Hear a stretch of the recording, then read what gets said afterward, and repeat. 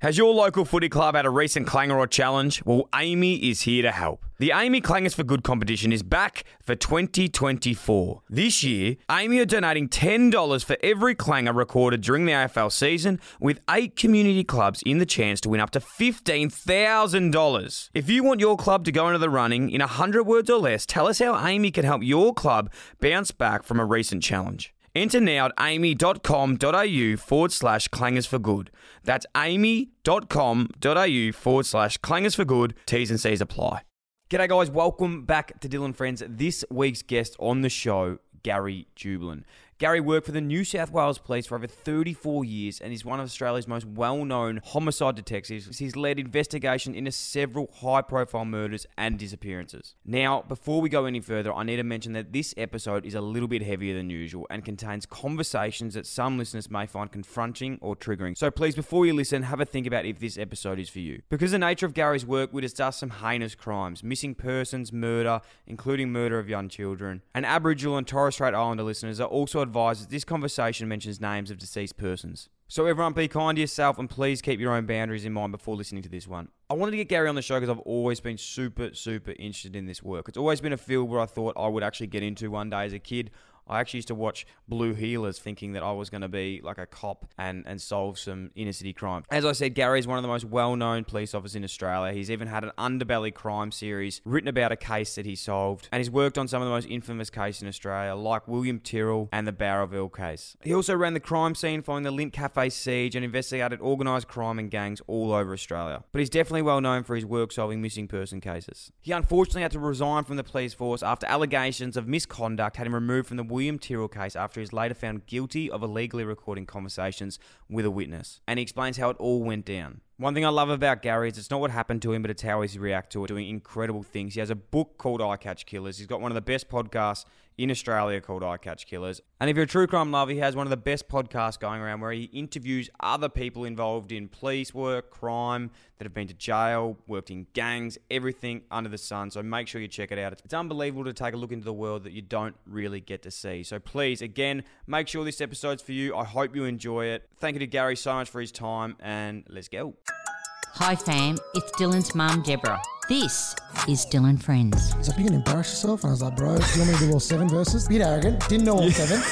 I've been in a bad team for 10 years and we got a chance to do something pretty special this year. All you can do is put your hand up and say you're wrong. Banter is a way that guys connect, a way that we can kind of play it safe with someone until we get to know them. I try to fix people sometimes. I'm like, Dan, stop doing that. Just listen. And you stack on top of that the habit of not taking your phone when you take your dog. It's easy. They had no other way to get out of the cave, and we either turn our backs on them, in which case they're going to die, or we give this crazy idea a go. Don't forget to subscribe and leave a review. Gary Jubelin, welcome to the podcast, my friend. Thanks very much. Is that all right? We're friends? Yeah, we'll be friends. We'll see how we go today. Hey, it's an honour, pleasure, privilege to get you in. I was saying off air before, but I genuinely feel like I know you. I've listened to so much of your content over the past couple of years that it's a bit of a fanboy today. Oh, well, that eases me in. That's very nice. I'm glad. Do you get that a bit? Like with, having a podcast, we're talking about it before as well, like imposter syndrome. You sometimes think, do people even listen to my show? And how do they know me? How do they even enjoy this? It's a strange world. And I know you came from an environment that was different, a sporting background. I was a police officer, and now working within this industry, it plays with your mind a little bit, doesn't it? And you feel like, I call it imposter syndrome. You think, people really interested? But you get the feedback and just comments from people, and that keeps you going. Give us a quick rundown for those who haven't heard about it. I know there'll be 99% that are listening that have, but if you haven't heard of I Catch Killers, what's the gist about? Okay, well, I spent 34 years in the police, and probably 25 of those years I was investigating homicides. So the premise of the name I Catch Killers, I wrote a book called I Catch Killers and then did a podcast, and it just flowed on from there. Started off, it was with News Corp that I was doing the podcast with, and they were interested in, at one point in time, they were thinking like a murder case and work all the way through it. And I said, well, how about I interview some of my colleagues or ex-colleagues, and we'll give the listener a fly on the wall, 2 cops talking to each other. And that went off. That the first season, people really enjoyed that. But then I realised that we had to expand on it. We couldn't have always the police version of it. since I've been out of the police, I've been out of the police probably 3 years now, and I'm looking at life a little bit differently. So we broadened the scope of guests, and we've had some of the country's most notorious crooks on the podcast. We've had victims, subject matter experts, and a whole range of people with interesting stories, and that's how the podcast has sort of taken off. Yeah, I must admit, I've been listening from the start to now, and my favourite ones are those ones where you're actually interviewing the other side of crime, like you being a former detective interviewing a bikie. Yeah. And having that chat. For some reason, like for the everyday person like myself, there's just this fascination into what you do and what you see and how things are solved. And I don't know what it is. There's obviously a massive appetite for it because crime in general is one of the most listened to podcasts, and people love just going on the inside to find out what actually happens in these worlds. Yeah, there's definitely a curiosity, and I think that's partly. I enjoyed policing because it was looking into a world that if I didn't have the experience of a police officer, I wouldn't see into that world. And there's some interesting characters, and the way they live their life, and some of the people I've had on the podcast, they're gangsters in the truest sense. And it's quite interesting getting their perspective on the way that they look at things. What I've also become very much aware of is that, and I think I was a little bit this way in the cops too, I think I had empathy, but my focus was on catching the bad guys, so you didn't have too much time. You'd get assigned a case, you'd work that case, arrest someone, hopefully, and then move on to the next one. So you didn't really have time to think about why this person has committed crime. But one of the guests I had on the podcast that really opened my eyes, and I think he also vouched for me, so it opened the doors to speaking to other people from the other side, the bad guys. Bernie Matthews. And he was one of the state's, if not the country's, most notorious criminals at one stage in his life. He escaped from Long Bay Prison. And he was in Grafton Prison, which is northern New South Wales, where he was brutalised. It was, and this is all public record, it was floggings when the prisoners came in.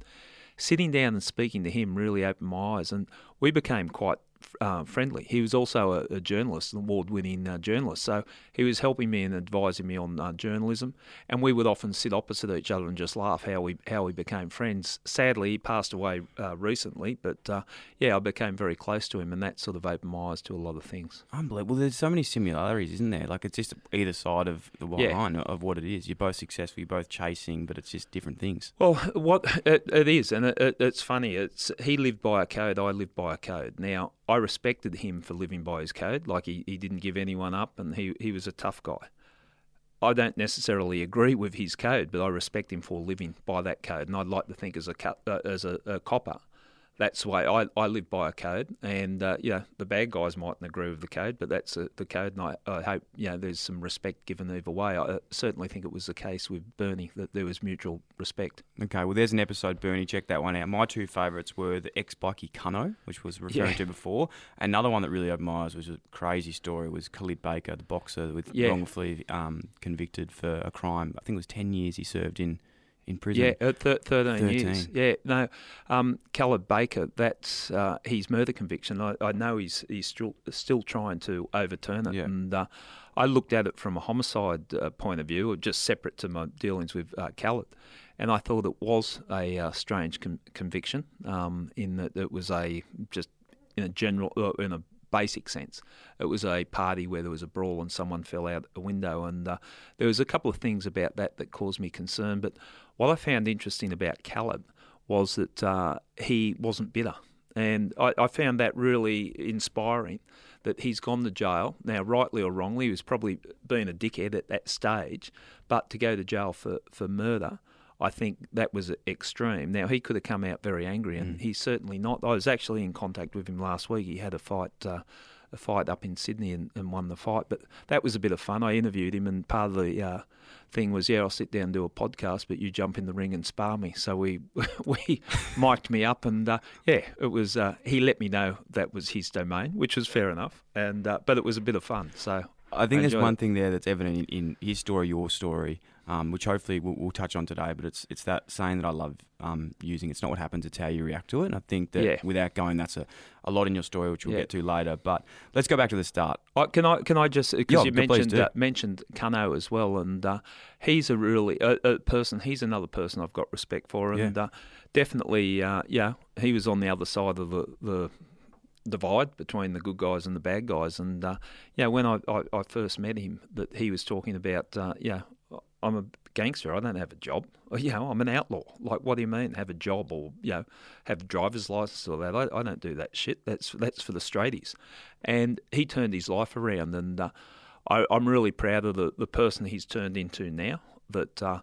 And we had a funny conversation where he contacted me and said, "Oh, thanks, mate." And we have got a friendship now. There's no denying it. And what for? And he said, "It's not that bad being a citizen."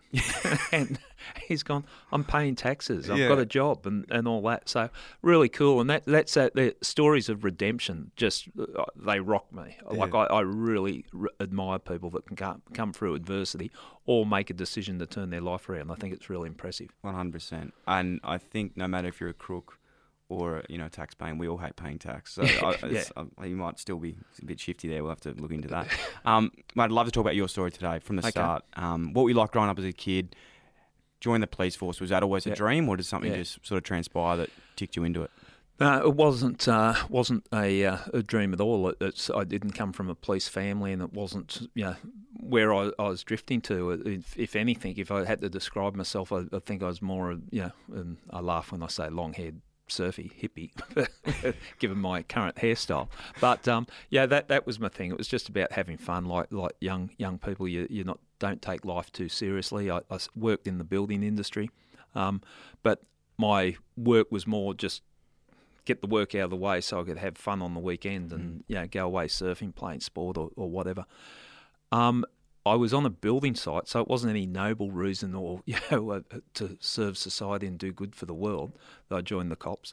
I'd been in a ceiling, and it was a particularly hot day working as an electrician, and I got out and I'm having lunch in a park, and it was hot, I was itchy, and because you get itchy with all the dust in the ceiling, and I saw two cops chasing a bad guy down the road. And I looked and I thought, that looks all right. That looks like a bit of fun. I applied the next day and got in the cops probably 6 months after that.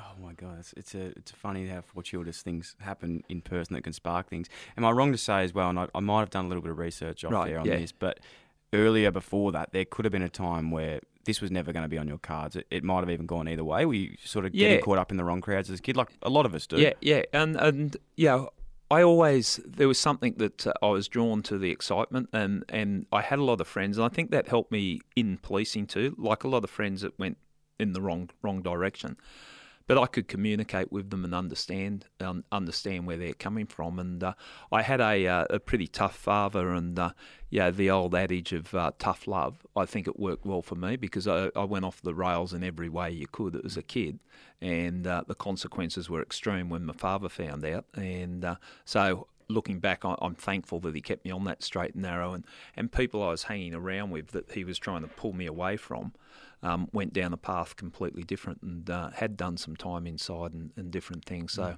it could have gone either way. And I just like people that are true to themselves. Now, it's funny from an ex-cop point of view saying I can respect criminals, but I don't like hypocrisy. And I like people that put their hand up and say, "Hey, this is who I am, and this is what I do." And Do you join the cops? How long are you in the police force now? Because I know it's 2 years now you have to serve as a serving officer to then become, go into a different force. Is that similar to that? So I started off in uniform for 2 years, which was in New South Wales Police. And I think in most police there's a minimum, whether it's 2 or 3 years that you spend in uniform, which I 100% agree with because, you learn a lot from those times in uniform and just how to talk to people. And surprisingly, just how to deal with the power. Now, this is one thing, and I explain this to people. When I joined the cops, you go down the academy, you're in the academy for 6 months or whatever, then they release you into the world. You've got a police uniform, you've got a gun. And I remember the first day that I walked outside in a uniform, I was Pacific Highway, a busy road in Sydney, and there was a break in the traffic. So I just decided to walk through the break in the traffic, and all the cars jammed on their brakes because a police officer had walked out on the road. And that I think that just gives you the indication of the power that you got, and it comes at a young age when you join the police early. But I spent 2 years in uniform, loved it. But then someone in the detective's office saw something that they thought that that might be a career path for me, and gave me a tap on the shoulder, and I went into plain clothes, and I loved that work. I was doing some tactical policing, and a lot of my career I have done tactical policing throughout my career. But once I got a taste of being a detective, and that's the path I went down. I got into major crime and got into homicide, and then that became a passion. But what I liked about detectives was, and I remember when I was in uniform one time, I think it was a murder or it was a serious assault or sexual assault, and there was a crime scene set up, and all the tape was around the crime scene. And my job as a uniform officer was to protect the crime scene and keep people out or record people that go in. And then these cool dudes turn up, the detectives, and they had all this swagger about them and go under the tape and come out. And they did have swagger, and they were probably dickheads, I don't know, but they looked cool. And they came out, and I thought, I wouldn't mind a piece of that. And then shortly after, I got the offer and sort of took it up. What is the role of a detective? Okay, a detective has first responders uniform. So if a crime happens, you call police. It's not the detectives that roll up, it's the uniform police that roll up. Pending the type of crime, if it's a complicated crime, a serious crime, detectives will get called out. So we don't, as detectives generally, we do in cases of emergencies, but don't have to respond to the general calls for police. So as a detective, we come out and the case is handed over to us. So your early days as a detective is on the sort of general minor level crime, break and enters, minor assaults, some drug matters, that type of thing. That's where you learn your skills, and then gradually it develops into more significant. It might be serious sexual assaults, professional thieves, and things like that. And then you go down that path. What were for you like early learnings? I can imagine coming into that new world. It's like nearly starting a whole new sort of job again. Yeah. You've gone from plain clothes to wearing the suits. You're starting to develop that swagger. Yeah. Is there any sort of cases or learnings early days from joining the detectives that you look back now and go, shit, that was a valuable learning? Yeah, there was one, pay homage to one of my early partners, Jim Williams, who was a great detective, and he had this ability just to communicate with people. Great in the interview room. I'd sit in some interviews where he's talking to the suspect, and I'd just be sitting there listening, and I'd end up confessing. He was so compelling in the way that he could communicate. Now, it wasn't threats. It was just finding a connection with people and extracting information from them. And I was amazed by that. Other things in detectives, the thoroughness of it, like people see... You see the TV detective, and the case goes for an hour, and we're making dramatic arrests. But you got to be methodical, and paperwork, and the detail of paperwork, statements. So it's not for everyone. And some people, I've got utmost respect for the uniform cops that are out at the sharp end of policing the whole time. It's not for everyone, but it's very rewarding. So you basically take the case from the start to the finish, and you see it through court. As a detective, probably the most terrifying thing was the amount of court time you did. And I got beat up in the witness box so many times. And I think it was pretty funny, but it was a good learning curve, and this was an older detective looking out for me. We had a matter coming up. It was only a break and enter or whatever, and I'd prepared, but my partner at the time, it was Jim, he didn't seem particularly interested, and he sort of lulled me into a false sense of security and said, no, it'll be right, don't worry about it, you'll be in and out in 10 minutes. I got in the witness box. Every question I didn't want to be asked was asked. I was just carved up. After that, I wore a white shirt because I had a blue shirt, had all these unsightly sweat stains, and got out of the witness box, and I was just going, maybe this is not for me. And Jim pulled me aside and said, I want you to meet a friend of mine. It was a defence solicitor. Jim had tipped him into all different questions to ask me just to see how I would handle the pressure in the witness box. He basically set me up. But it was a good lesson. And he said, now, the lesson that you've learnt here is you make sure you prepare every time you go in the witness box. If you don't, that can happen. And make sure everything is done and done properly. And it was a good lesson. I didn't thank him at the time. I thought, you prick. But, it taught me that the importance of preparation. So from that point in time, I never went into the witness box of the court matter without being prepared. And I'd get nervous. I still get nervous. There's matters where I still have to give evidence. I still get nervous before going in, but it's like anything, like your sport, preparation. If you know you're prepared, you go in with that little bit more confidence. So you were alluding to before about being a detective, that meticulousness of just having to have everything documented and going through the case. Because I think as a fan of listening to crime stories, and you feel like you're a part of these journeys sometimes, and you sort of go, fuck, like we know this person has done it, but how do we prove it? And there's the part where I suppose like detective, you can solve a case, but then proving it's another point. 100%. Like there's plenty of cases, and some of them are murder cases. There's others that are not as serious, where I know who's done it, but I can't prove it. And it's one thing to say you know who's done it, but you've got to be able to present the evidence that gets them convicted at court. And it's frustrating, especially when I was a young detective and, you're a bit of a hothead. Oh, this is outrageous. You realise that this is a system. You've got to play within the system. You can't win them all. But I would always work on the basis, as long as I did everything I possibly could, I was comfortable with it. So it wasn't sort of accepting failure. And, like, one thing I can say about my career, I never gave up. Like, I worked cases for 10, 20 years and, still working on them at the time that I was, stopped being a police officer. So I don't give up, and I play the long game. So No, that you do, and we'll definitely get into that today. Yep. The other part as well that is something of a crime nuffy that is always a question that I had is it true around this whole sense of 48 hours in a case? Like, as soon as you take over a case, the first 48 hours is the most important to develop as much evidence and knowledge around that case as possible. Yeah, I think the 48-hour rule is pretty true.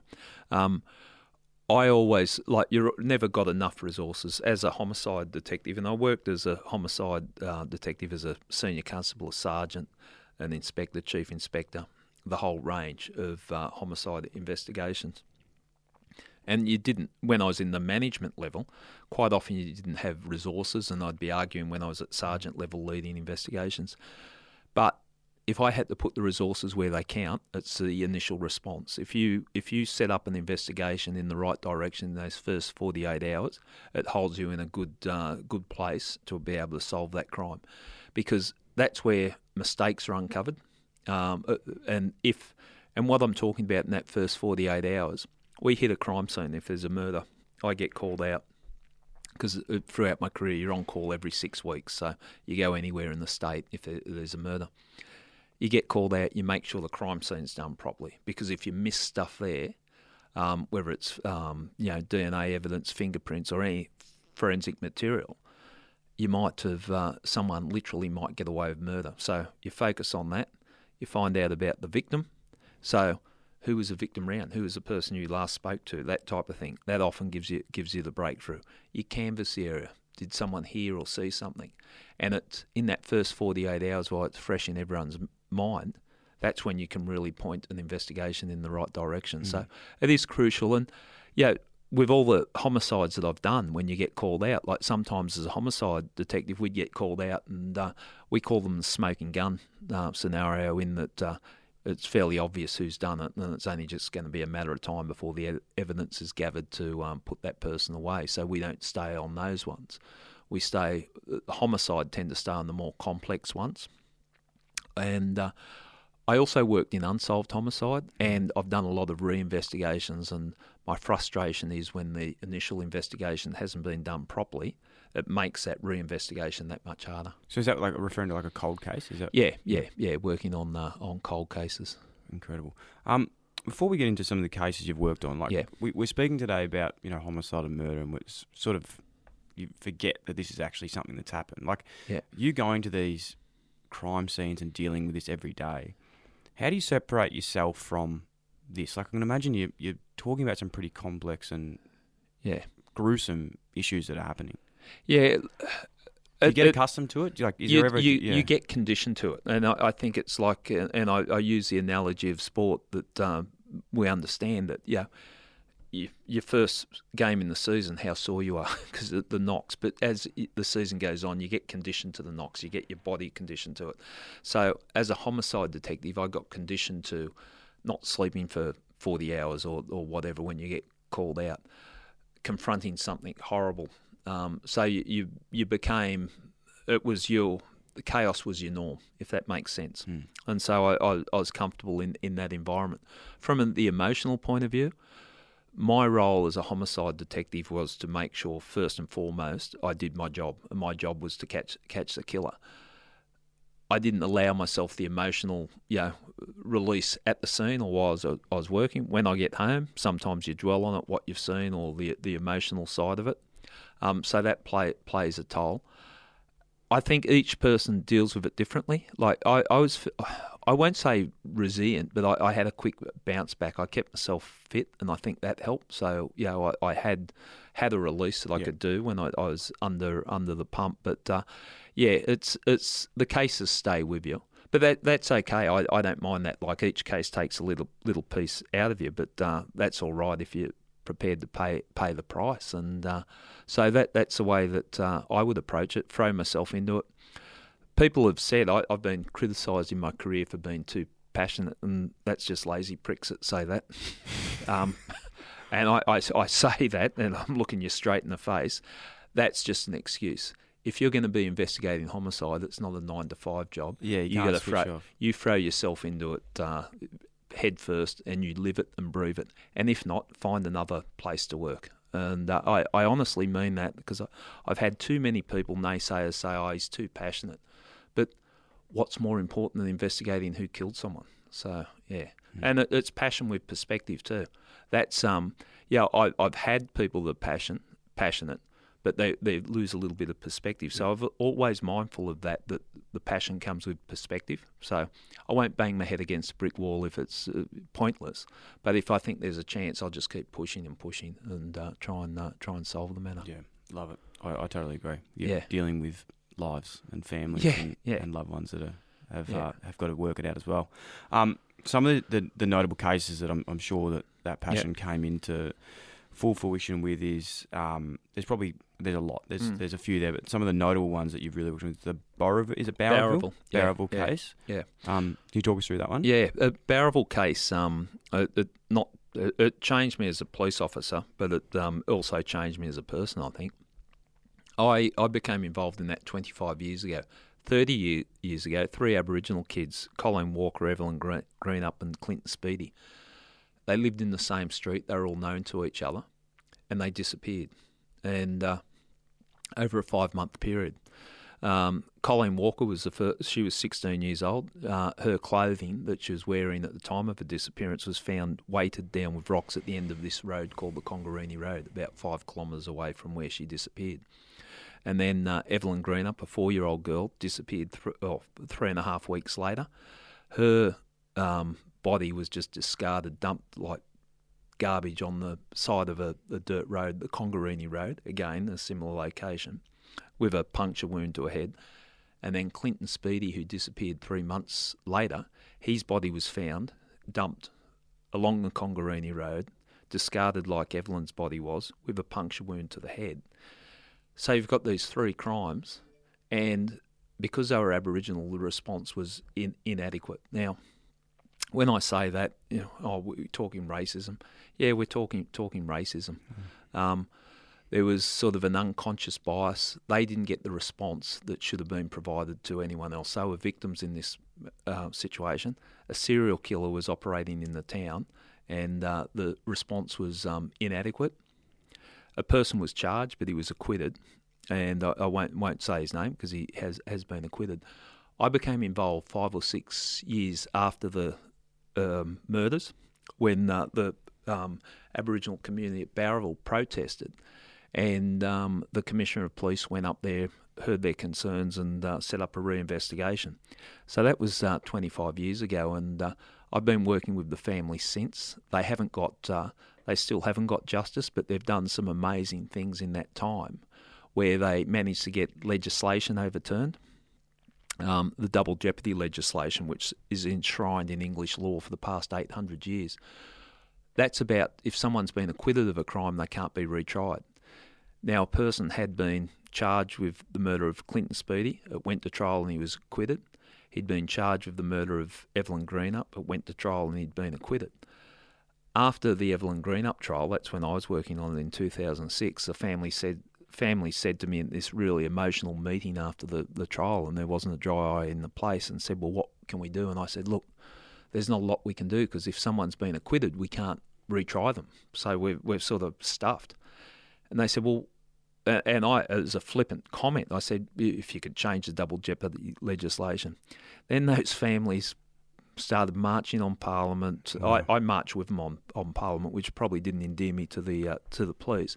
But they have been campaigning and pushing since that time. And they recently, when I say recently, a year or so ago, lost an appeal at the High Court to get the person ex officio indicted so he'd stand trial for the 3 murders.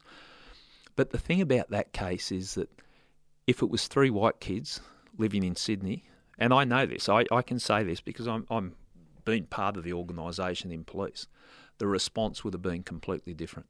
It wasn't because they were Aboriginal people. People didn't relate to it. The families told me it was because they were black and no one cared.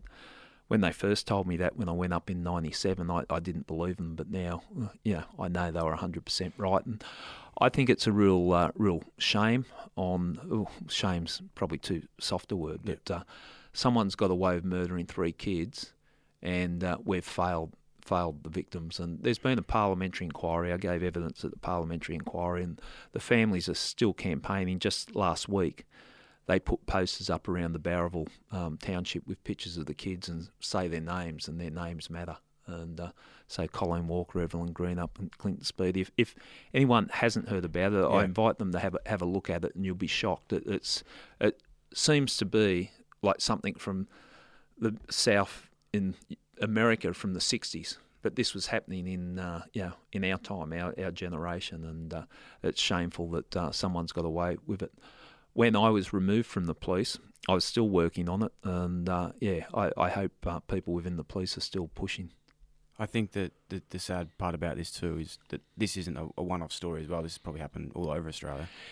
100%, and because of my work with Bowraville, I've been brought into other investigations involving Indigenous victims, and it is they get treated differently, and it's wrong. It shouldn't, and sometimes people, and it's not just the police I'm blaming here. Society should be outraged. 3 kids murdered. The media should be outraged, but it's almost like we can't relate because they're a marginalised group of people.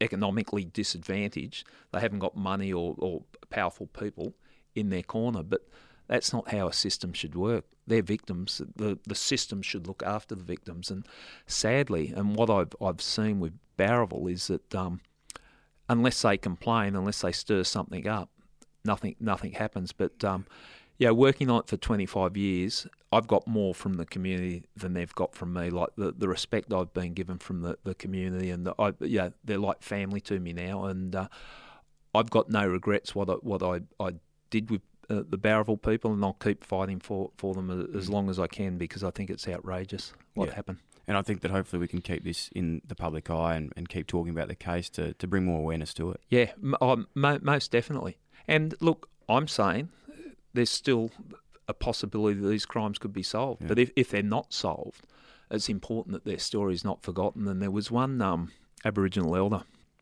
Elaine Walker, who became a really close friend of mine, and sadly she passed away. But when I first met her, I came up and I had the swagger of a big city homicide detective coming into a country town thinking, what have I got to learn? And she just gave it to me. She said, you're a cop, you're a white man, you have no idea. And she just growled at me, and she was terrified. But we became really good friends, and she took me under her wing and started to teach me how to work within that community, how to get information from the community, how, just subtle things, but things that make a big difference. And, she'd say, you got a lot to learn, white boy. And she taught me so much. And sadly, when she passed away, and when I say sadly, it's probably one of the most, treasured memories I've got from policing is that at her funeral, her family asked me to help bury the coffin and throw dirt on the coffin, and I think it makes me sad thinking about that she never saw justice, but she would always say to me, justice comes in many ways, and I think what she was trying to tell me was make sure this story is not forgotten, so it doesn't happen again. Yeah, so. Unbelievable. And you're definitely doing that, and hopefully today it can spark on a few more people to get around it. I know there's a couple podcasts you've done one on it, and there's actually a series on it too that I've listened to, which will have the name in the show notes. Another sort of story that is bringing you to light as well, and you actually featured in an Underbelly series from this, is Badness. Yeah. So Anthony Perish and Terry Falconer. Yeah. That was an interesting one. That was 2001. Terry Falconer was a prisoner. He was on day release, and he was working a smash repair place, released from prison during the day, because this was before he was going to be released full time to work, and then he had to come back to prison at night, had an ankle bracelet on and all that. 3 people turned up dressed as police officers, 2 as detectives, 1 in uniform. Had guns, identification, introduced themselves, spoke to him, arrested him, handcuffed him and took him away. And people just thought, oh, well, it's another crime that Terry might have been involved in. That was the last time he was seen alive, and his body turned up 10 days later, cut up into 7 bags and dumped in the Hastings River up at Port Macquarie. And I became involved then. I got called out and led that investigation. That investigation took, it was 10 years, I think, but start to finish. But it became one of the biggest murder investigations in the country, because it ended up that I was overseeing 8 murder investigations. It was organised crime. We ended up, we caught, I think we ended up charging 14 people with over 100 offences, and every offence that we charged them with, we got up on, which was, really powerful. But that was chaotic. And when the Underbelly riders, they spoke to senior police, and they sort of pointed towards this investigation. And they spoke to me and said, look, we want to do a series on, we've done the Melbourne one focusing on the bad guys. I think they did the one with the corruption in King's Cross. And we want to show that police can bounce back. And so that's how they sort of came to this job. But it was a weird experience. Yeah. Like, I had riders following me around for years, and the amount of details, it surprised me. And it's sort of the first time I've got an understanding of what goes into these shows. But it was sort of a surreal experience. The writers spoke to me and said, look, we want to have you as the main character, and we want to delve into your personal life. What's your personal life like? And I sort of roll my eyes and go, well, I've had a divorce. I had a relationship with someone at work, and I'm now seeing a Aboriginal psychologist that I met at a murder trial. And they've gone perfect. They've gone, we don't need to add anything to it. So then watching your personal life play out, Underbelly was a really popular show. It was one of the biggest ones in the country. And I remember when it came out, that friends and family would say, we'll come around and watch it with you. And I said, no, I'll watch it on my own. And I think I was watching it, and as you're watching your private life play out and everything else, it's quite confronting. And I think I was in the fetal position, sucking my thumb at one stage, just going, oh, no. But look, it's an experience that it's funny, and I think it sort of shaped my career in what happened, because you stick your head up that high, and that was the first time a serving police officer had a series made where he's featuring heavily, and it's not, in the past it was happening virtually in real time. And I know that put a target on my back within my own organisation. It's funny because the people that I respect, they're the ones that are going, oh, that's great, because there could have been 100 cops that they did the show on. It just happened to be my one. But there was some, I'd say petty jealousies that come from there. And also at the target, I found that I got a harder time in the witness box, because I think barristers wanted to make a name for themselves beating up the bloke that was on Underbelly.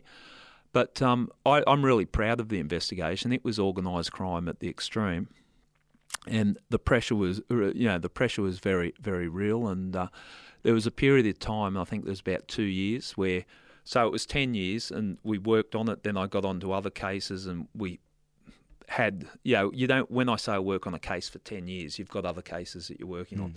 So there was a theme running through the investigations. Then we got a bit of a breakthrough. We were using a lot of informants, and then the pressure was on, like it was a game of cat and mouse. They didn't know we were looking at them.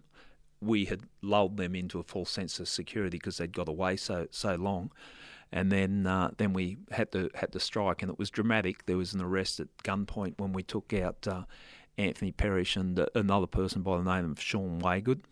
Sean's deceased now. He was a contract killer, and so it was heavy. And we were making life and death decisions. I was working with a good team. Everyone was under the pump, and we're really proud of what we achieved. So with the underbelly thing, like I laugh when people go, "Oh, I wouldn't have done it if it was me." I say bullshit. If someone, we're going to make a TV series about you, you don't think you'd be interested in it? Like, it was fun. And the police were funny. They got, they are the ones that put underbelly onto me. So they were condoning it. I was the one that said, look, I feel funny with people walking around when I'm at work. I'll do it in my own time, like speaking to writers and that.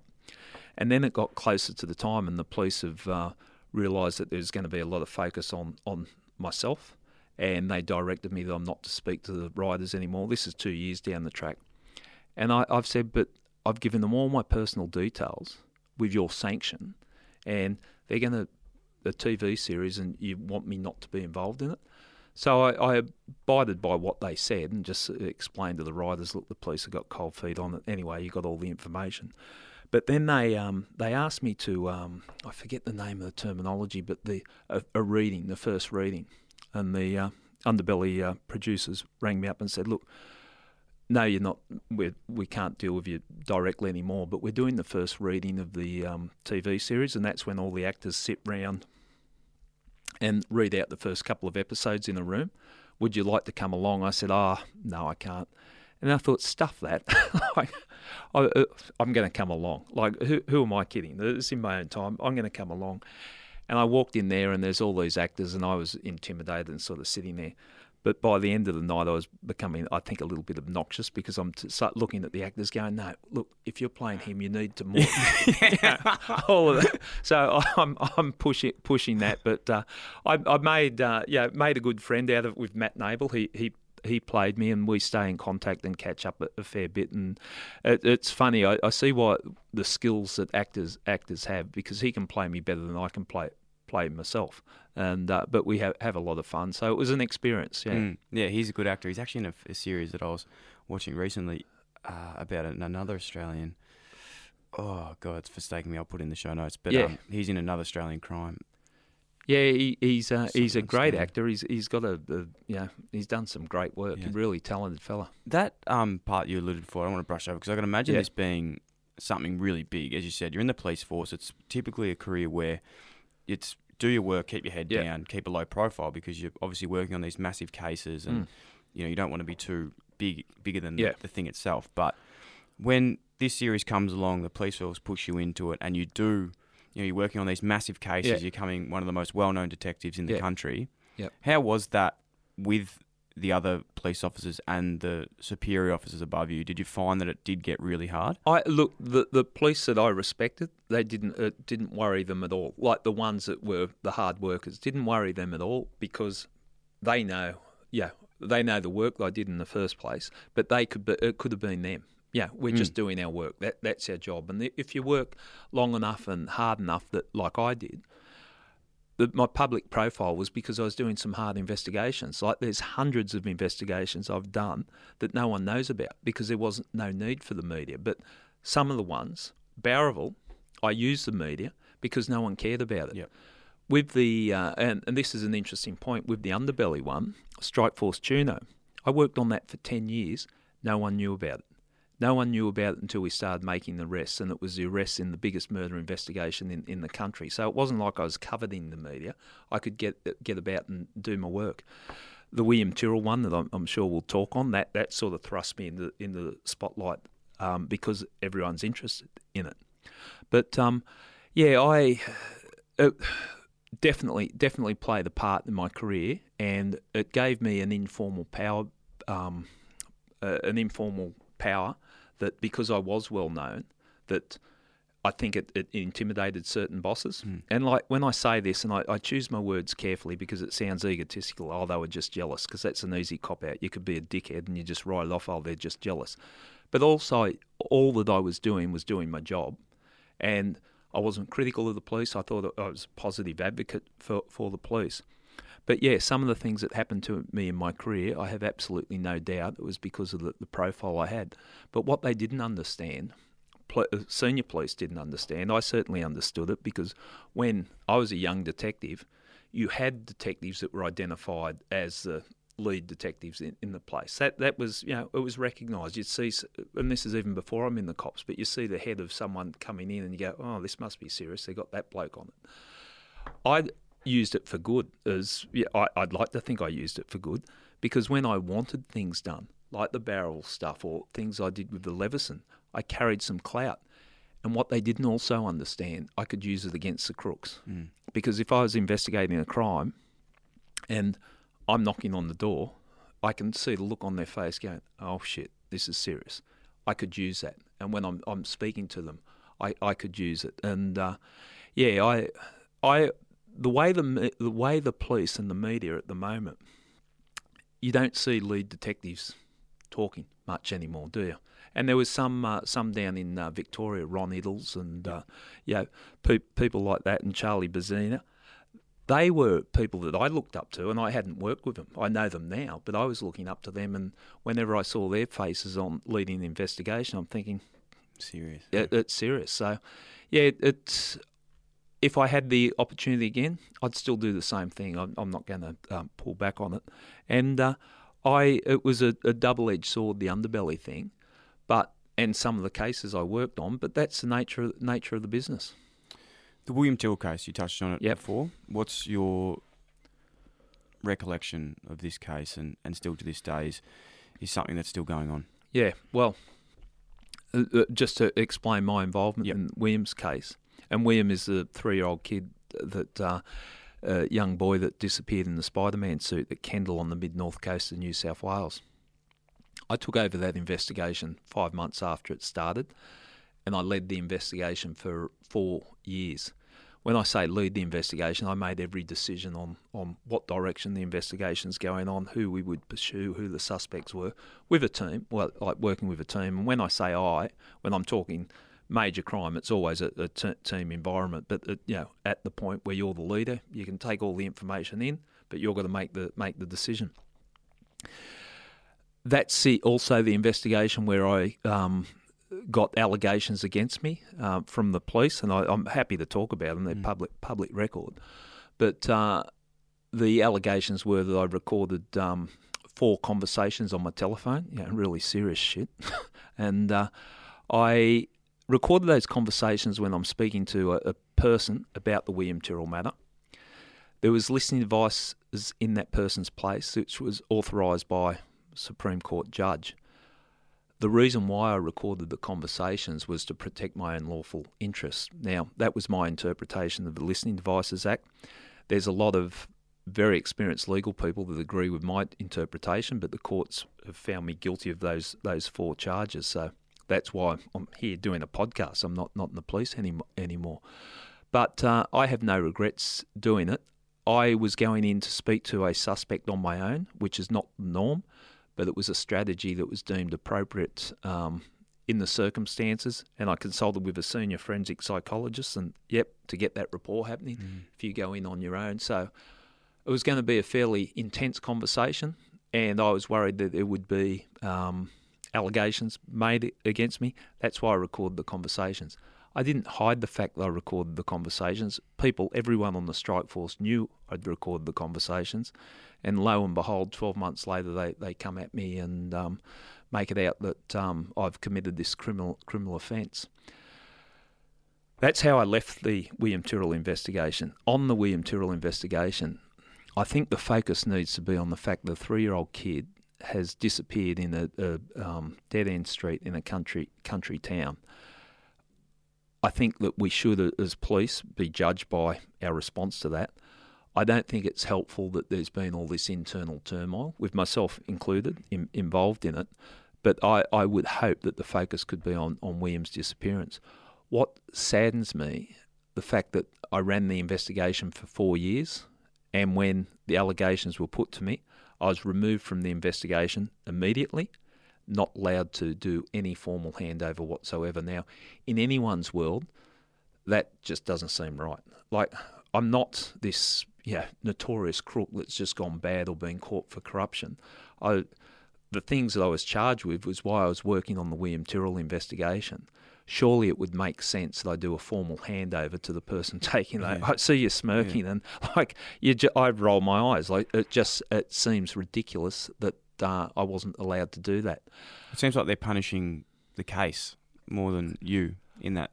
100%, and that's a good way of looking at it. I thought the priority should always be William. Now, I need to put it on record. I don't hate the police in any way. I loved my 34 years in the police. I've got no regrets, and I 100% support. If I could help the police on any investigation now, despite the fact certain senior police turned on me and I lost my career over it, I would still help the police out. That's the position I hold.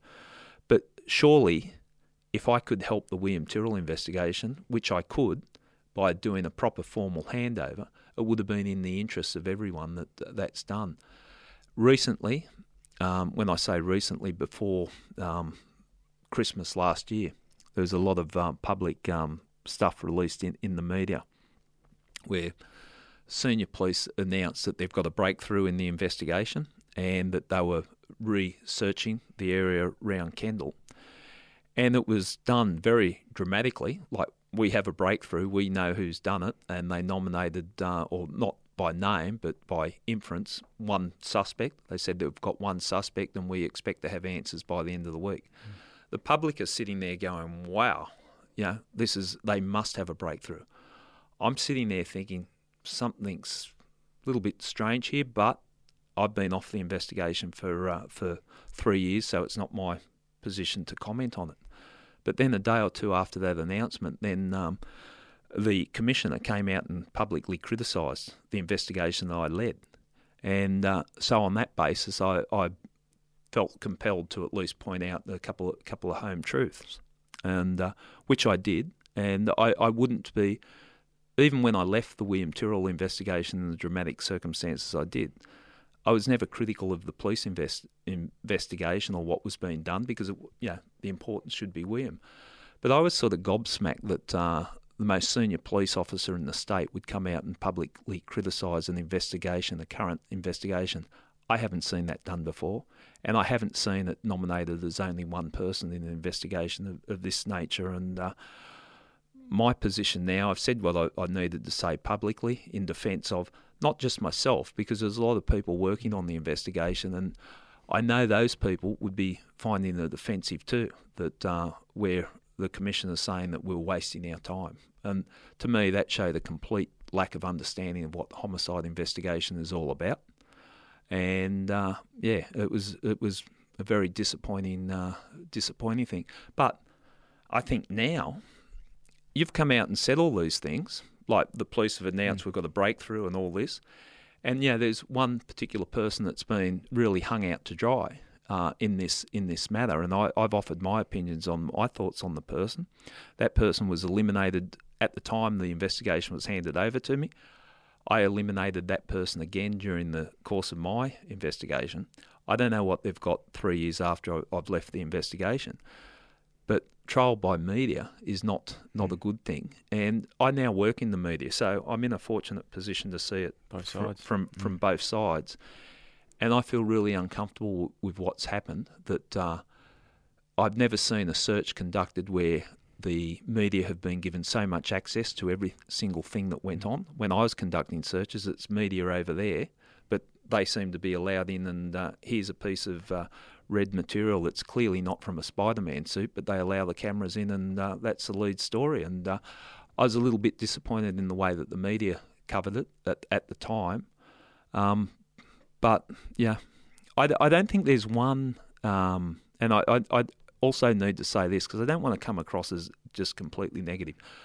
I don't think there's anyone in the New South Wales Police that doesn't want to solve this crime. And I'm sure the people working on the investigation are working hard on the crime, but the focus should be on finding out what happened to William. And I think there comes a point in time it's put up or shut up. Now, the matter's still before the coroner, but it's been before the coroner for a number of years. With all this information that's been leaked and released to the media, well, someone needs to front it and answer questions. Because I know when I was leading the investigation, I'd present myself and answer questions. If the public or the media had questions, I would answer those questions. But I haven't seen this in the current phase of the William Tyrrell investigation. And it feels as though this is a typically even more sensitive case because of the legal around the names of the family as well. So alluding to, maybe you could explain that a little bit better. But this is because when there's a child involved, names are suppressed, which is sensible because the priority should be looking after the child. But the way this information has got out to the media, it's pretty well saying this is a person we suspect, but we can't name this person because of a legal situation. It's come out, it's known now that William was a foster child, and that was something in the early stages of the investigation that mystified the public a little bit, I think, because the parents couldn't come out and show their faces or names because they couldn't be identified. And I think that became problematic, and I think, not with the benefit of hindsight, this would be my thoughts right from the start, and that they should have been allowed to speak. I think it would have been in everyone's interest to cover it. But look, the sad thing about William Tyrrell, and it's funny, you asked me about it, and we're talking about how it impacted on me and the problems with the police.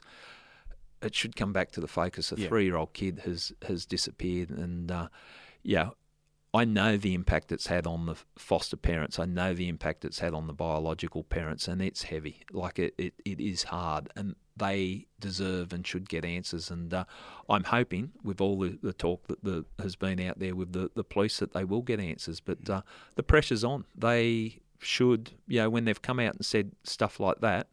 I've never said anything like that when I was running an investigation where you really put yourself out there. Now it's time to deliver.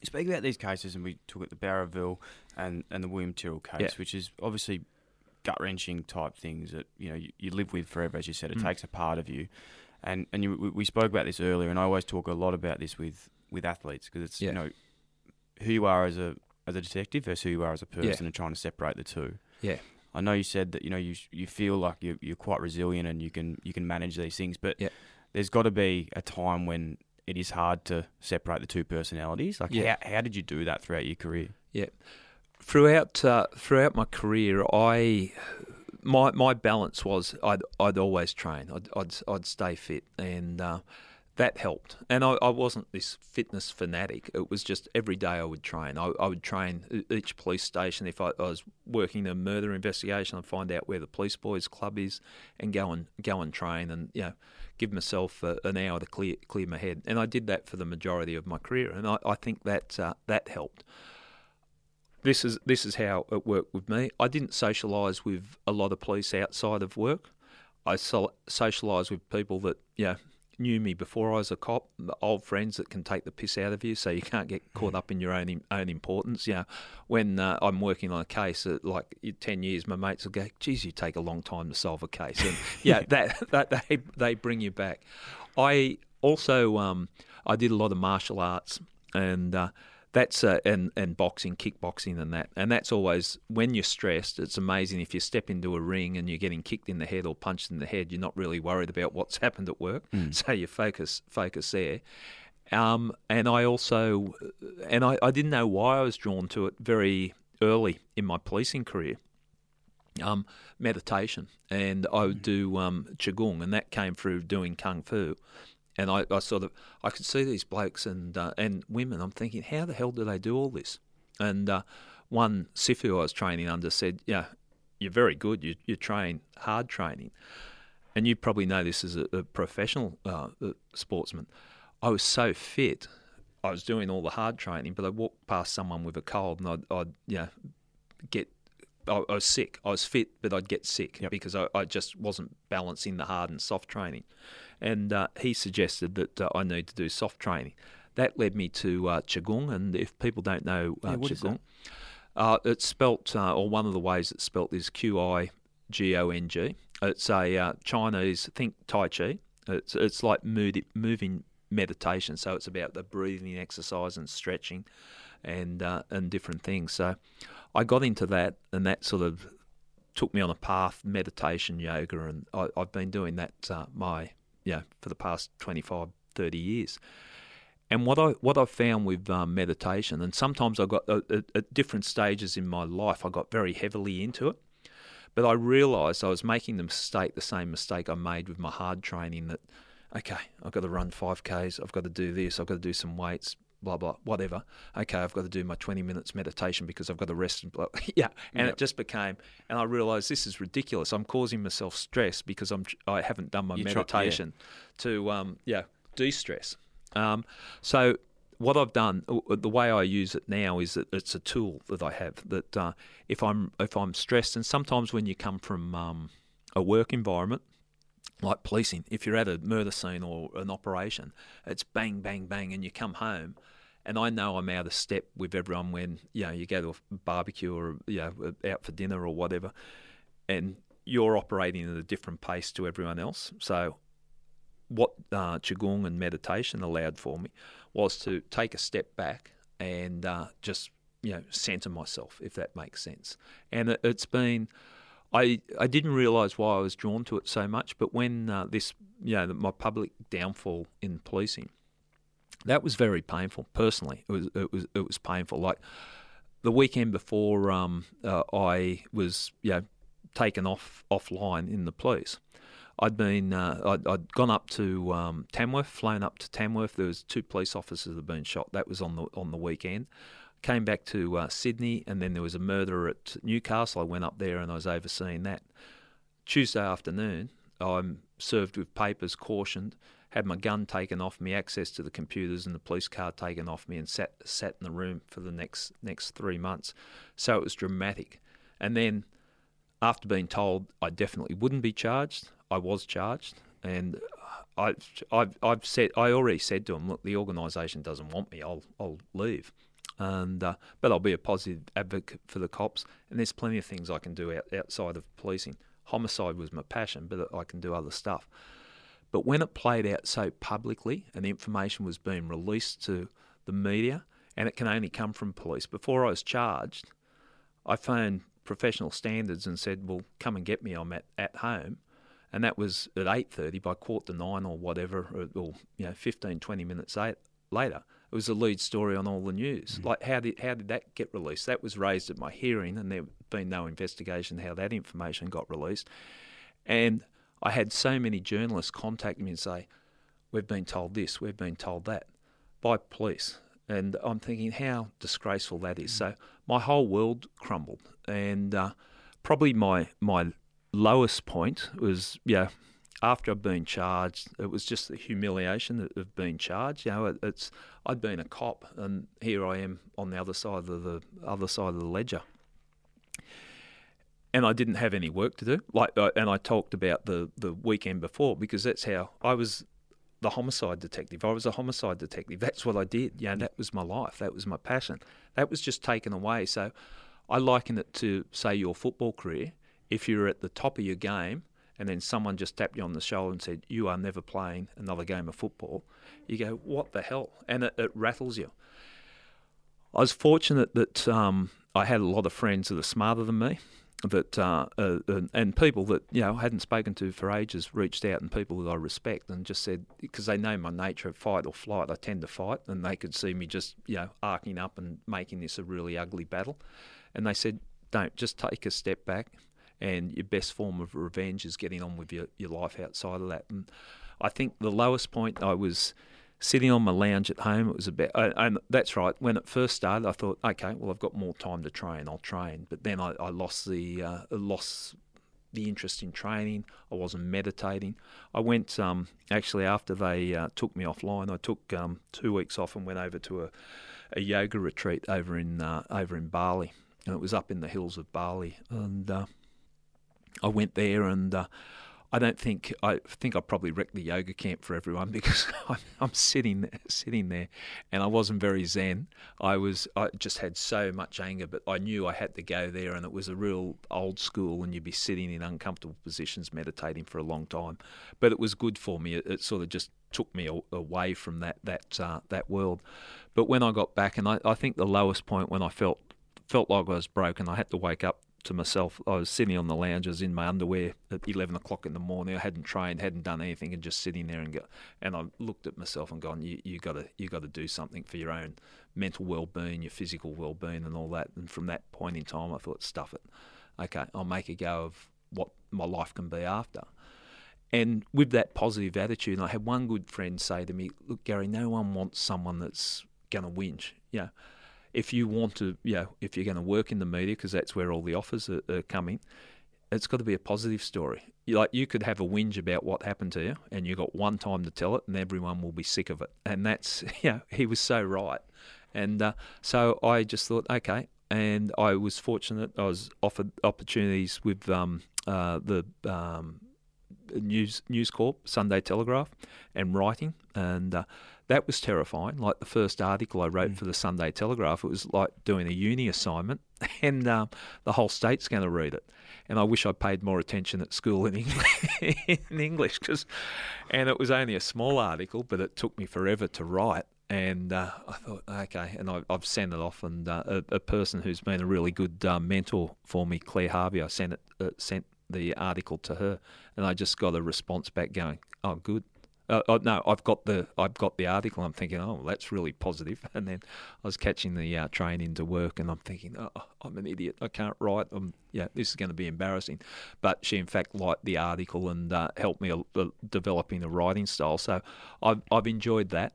And then with the podcasts have been great. Like I've really enjoyed doing the podcast. That started off just interviewing police, but now I'm interviewing other people, as we talked about. And I'm enjoying it, but I've just finished doing some work with 60 Minutes as well. So and writing a book, and all these things have come to me because of what happened, which I thought was my lowest point in my life. What happened to me in the cops, and it's just changed my life completely. And I think it's all about attitude. Like I could have been, I could have been bitter and twisted, and I've gone, nah, look, maybe this is a good thing. And it probably, I won't say this publicly, even though I'm talking on a podcast. It's probably the best thing that happened to me, because if I stayed in the cops, I would have died in that job, because there would always be another case to work on. But I do regret leaving cases. There was cases that I wanted to finish, and I regret that I don't have the opportunity to pass on the expertise. I had the expertise, because there wasn't one day that I turned up at work I didn't learn something, and I still had the energy. And that's a good combination when you've got the energy and the experience, and that's where I was at when my career was taken away. But I'm enjoying life, and for the people that and there were people that deliberately brought me down. This is my form of revenge. I'm saying I'm living a good life. I'm enjoying myself, and I've just finished a tour around the country doing a live stage show. And if anyone told me I was going to be performing, and I think that's what you do. I was calling the dressing room the change room, because I wasn't. I was so out of my depth. But I've been doing this show with called I Catch Killers Live with my friend Rob Carlton, who's a professional actor, and he's a really good mate. And before we walked out to a packed Enmore Theatre on a Saturday night, he's in the dressing room, as distinct from a change room, that you call them dressing rooms in the theatre world. and he's doing voice practicing and warming up. I didn't know what to do, so I started shadowboxing just to get rid of the adrenaline. It was a bizarre experience, but I laugh at myself in the things that the doors that have opened up because of what was a bad experience. But I think. And we talked about Caleb Baker and other people that sometimes the things that almost destroy you are the things that make you. And, if you react to it well. Yeah, well, that's a good point, isn't it? Because that's probably what I respect and love about your story the most. And when I say your story, it's probably that crucible moment, not so much all the work you've done in the police, which is incredible in itself, which is something different, but that crucible moment of people trying to chop you down the whole time, you're fighting against it, them maybe looking like they've got their way by getting you out. Yeah. And you go, let's not be bitter, let's be better. Yeah. And in a way, as you said, you've repaid that faith in yourself to then go bigger and better in your next career. Yeah. It's the best form of revenge, as you said. Yeah, it is. And it's invigorating. I like to challenge myself, and like I'm doing things that are so far out of my comfort zone. I don't know if you experience it when you're doing the podcast. You're probably thinking, I'm a footballer. What am I doing sitting here with a microphone in front of me? And I was nervous before I'd start and different things. But by challenging yourself, taking yourself out of your comfort zone, and like that's like doing the live stage show. I'm saying before I walked out to that first show, I'm there thinking, why have I done this to myself? And why have I put myself in this position? But now I've got through it, and we've enjoyed it, and it's been fun, and I'm glad I did. And you grow that little bit more. I love that. It's like when I refer this to when I was playing footy, and when you're in the police force, you continually pushing yourself, and it's not so much you're pushing yourself, but you're in a group that's pushing you and you're forcing you to do new things. But when you leave that world, the onus is on you. Yeah. And if you stay comfortable, nothing happens. It's like you've got to get comfortable being uncomfortable. And that was probably where I got to, with my own career. I used to do all these massive training camps. And I was the fittest I've ever been. And 2 years later, I'm not doing anything. And I was like, fuck, I went on this hiking camp. I hate hiking. Hated it. Yeah. Hate being away, but I knew that I'm only going to get better if I do things that I don't like doing. Yeah, it's interesting you say that, because that's how I felt too, that you can just sit in your comfort zone, and I always like to think my best days are ahead of me. And I see friends and people choose different ways to live their life, but I never want to be. My most exciting time in my life was 10 years ago. And I think for someone like you, like, it must be hard being a footballer. It's everyone's dream. Like, I don't think there's anyone that wouldn't, run out to a packed stadium and, hanging out with a group of like-minded people. It'd be fantastic. It must be hard to leave that. And what's for life after now? Well, and you see, sportsmen that leave, and that was their highlight of their life, and you feel sorry for them. That was my biggest fear. And I think maybe for yourself, similar, when you leave something that you love so much, you think, is my life going to be shit from now on? And that was my biggest thing that I ever left going, this, as much as I've loved this, I do not want this to be the highlight of my life. And sitting in a pub one day going, I remember when I used to do that, that was awesome. Yeah. I wanted my life to just be like on a trajectory. And that's something that I've really drawn inspiration from what you've been able to do with your career. Yeah, well, it's because it is confronting when you leave an environment that you've known and respected. And I've been fortunate enough, some of the articles and with ex-military guys and different podcasts I've done, and it was a group called Swiss 8, and they got a podcast out, and they're one of the ones that I first wrote an article about, and it's ex-combat veterans and how they're coping after they've left the army. And what they were talking about, they've lost their tribe. And that's a big part of the problems that people face. And I think it's very similar to footballers and police, because police was a little world that you operated on. So when I left it, I felt like my identity was left at the door. Because I was the detective. That was my persona. That's what people recognised me for, or even my friends. He's a cop.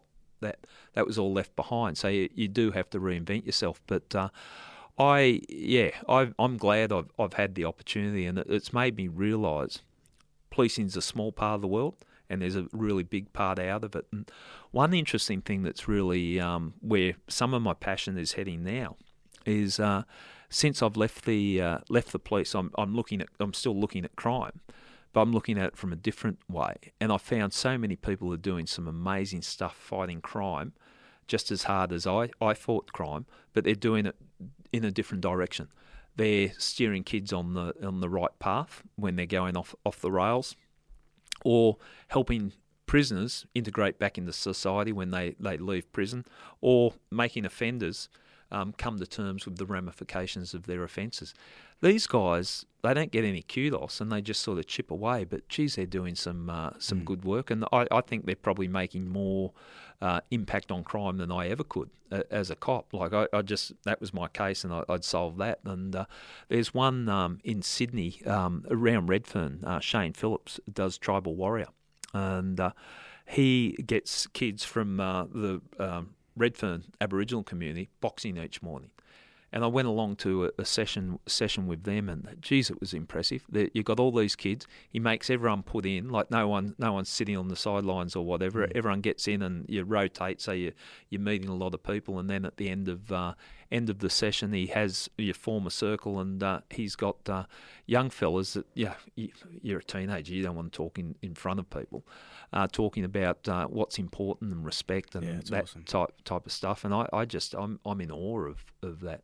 And I've had him on my podcast, but Shane Phillips is his name, but another person, Ken Marslew, whose son was killed in an armed robbery, shot at the Pizza Hut.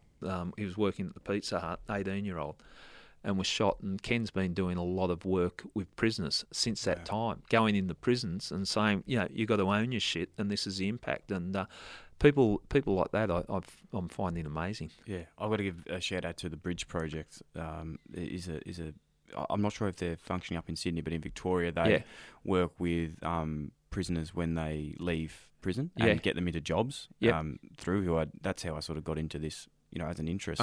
Through that organisation when I was playing footy. It was one of the ones that we used to go, and every player was sort of encouraged to join an organisation and volunteer some time. Yeah. And it was one of the things that I really enjoyed. I went into like Ravenhall one day and walked in. I was just like, what the fuck is going on? Yeah. Like, this is so scary, like these prisoners. But I walked in the room and they were nervous. It's funny, isn't it? What? Like, it was just random. Not because of my stature, obviously. I think it was just more like because it was in a vulnerable setting where they were going to be learning, and it wasn't something that they'd done before previously. Challenging them about their life and the way they're living their life. There was another person that's doing some good stuff, Simon Fennick. He did some time inside, got caught up in the drugs and lost everything because of his drug addiction. But when he came out of prison, Fruit to Work, where he's getting prisoners after they come out, employing them for 6 months just so they get the skills, they get a CV and different things to help them. But and see, if I stayed in the cops, I wouldn't have had the opportunity to speak to these people. And even sitting down, I was one of the most high profile gangsters in Sydney. Graham Henry. It was Neddy Smith and Roger Rogerson, the whole Blue Murder story.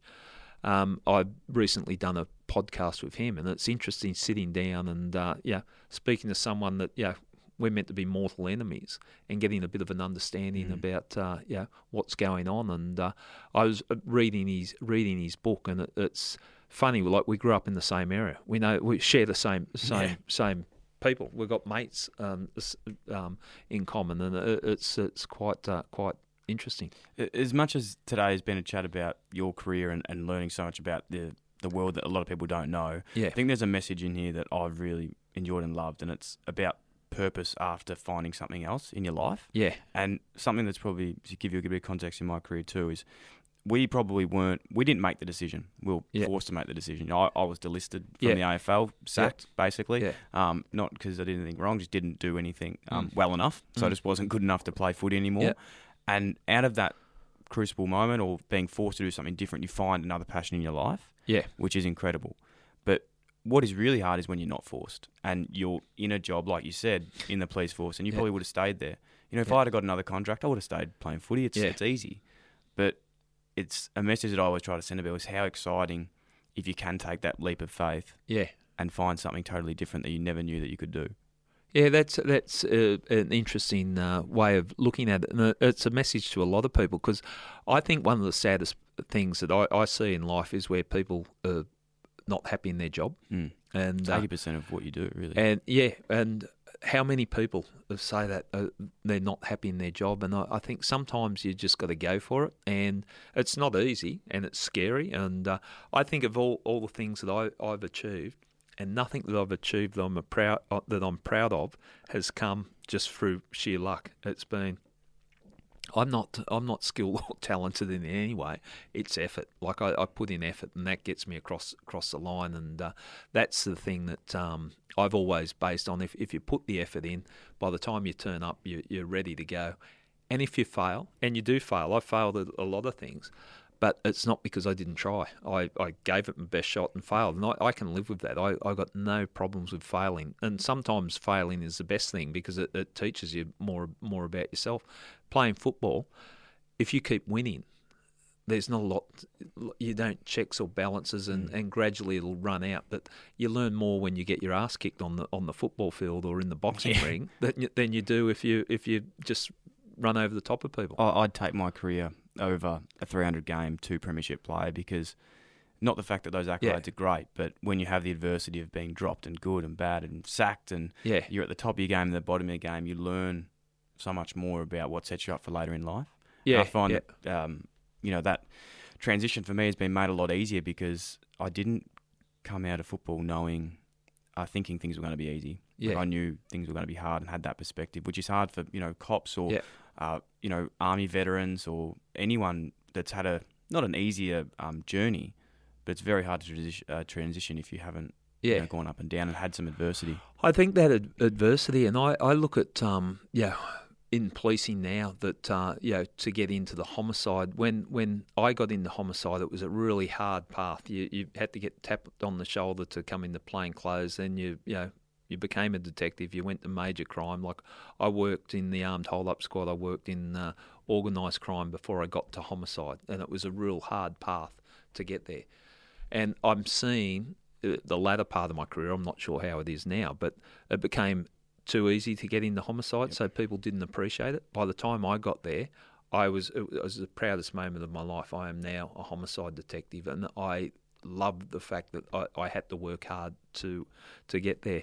And I was in the police before the Royal Commission in New South Wales, and each state's had those the corruption things. And I worked with some people. My first partner as a local detective, so when I'm just a literally kid in the detective's office, and he was soliciting bribes from the local brothel when I was working with him. I thought, I'm watching his, he seemed to have this interest in this brothel, and I thought he was just one of these weird cops that fascinated by that. But he was soliciting bribes. Now, I had to navigate my way through that, and I wasn't compromised at all. But when I see people, talk about, it's hard with the HR issues and all that in the police, you try and work with some guys like that and keep your integrity, and how hard that was. But because he's learnt that off someone else. Yeah. But that made me a better cop, seeing that side of the world and then seeing the other side of it. And I had to hold my integrity and make sure. What do you do in those situations with that guy?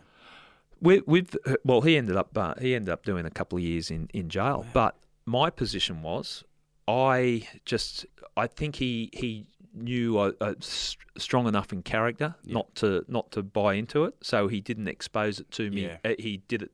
I had my suspicions that as I said, I thought it was just off on some weird tangent. He was strange, but he never compromised me, and I think that's because I'd presented enough that you do that, and he would have had no idea how I'd react. I might have throttled him, knocked him out, or given him up. I don't know, but I managed to get my way through that. And we talked at the start about my upbringing and some of my friends and all that. And I worked in some funny areas before I joined the police, and I think it served me well because I had the instinct to I'll just stay away a little bit. I'm not going to whereas if I went in there completely naive, I probably could have got dragged into what he was doing. And I saw a couple of police that got dragged into corruption because they probably didn't have the strength of character, and they weren't bad people, but they were put in an environment that they didn't know how to stand up for themselves, and that sort of saddens me. But yeah. Unbelievable. Hey, Garrett, I've taken up so much of your time today. I cannot thank. I think we're going to do a part 2 in another episode for sure. But you've done so much in your career. It's an absolute honour to sit down with you. So, proud to just be sitting with you, mate. It honestly is a big idol for me and what you've been able to do in your police work, but now in your podcasting second half of your life. What's next for you? Where I'm heading at the moment, I'm still learning as podcasts. I'm writing a second book, which is after the first book, I Catch Killers. It was very successful. The second book's on the table, and I swore blind I would never do a second book after the first book but I'm in the throes of doing that. Doing lots of things and each thing's challenging me. So I just literally finished this tour around the country as a live stage show. Never thought I'd do that. I'm doing all sorts of things, and each day's an adventure for me. And the more it's funny, the more you throw yourself in with an open mind, people are approaching me to do this and do that, and whereas I would say no, now I'm going And the funny thing is, now that I'm not in the cops, when people approach me, I'd be thinking, well, I've just got to get approval, and like coming on your podcast. Yeah. If I was still in the police, I'd have to do a report, and then it'd have to get signed off on, and I'd have to explain this and that.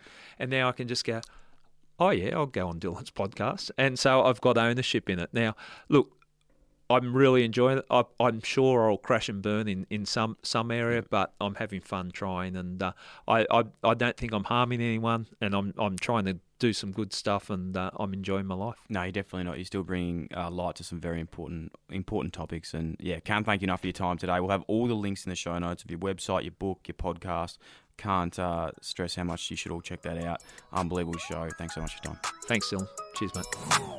If that wasn't enough for you and you want even more, you're in luck. Dylan Friends is now on Patreon. Dylan Best Friends. If you'd like to learn more, you can head to patreon.com/Dylan Friends, or you can head to the link in the show notes. Thanks for listening to the Dylan Friends podcast. If you like the show, it'd be a massive help if you could like, follow, rate, leave a review, or even share with your friends. The show is produced by myself and Sam Bonza. Damon Jackman from Creative Edge Films is responsible for audio and visual production.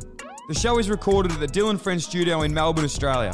If you'd like to get in touch or suggest a guest or advertise with the Dylan Friends podcast, please email us at inquiries@dylanfriends.com. Thanks so much for tuning in.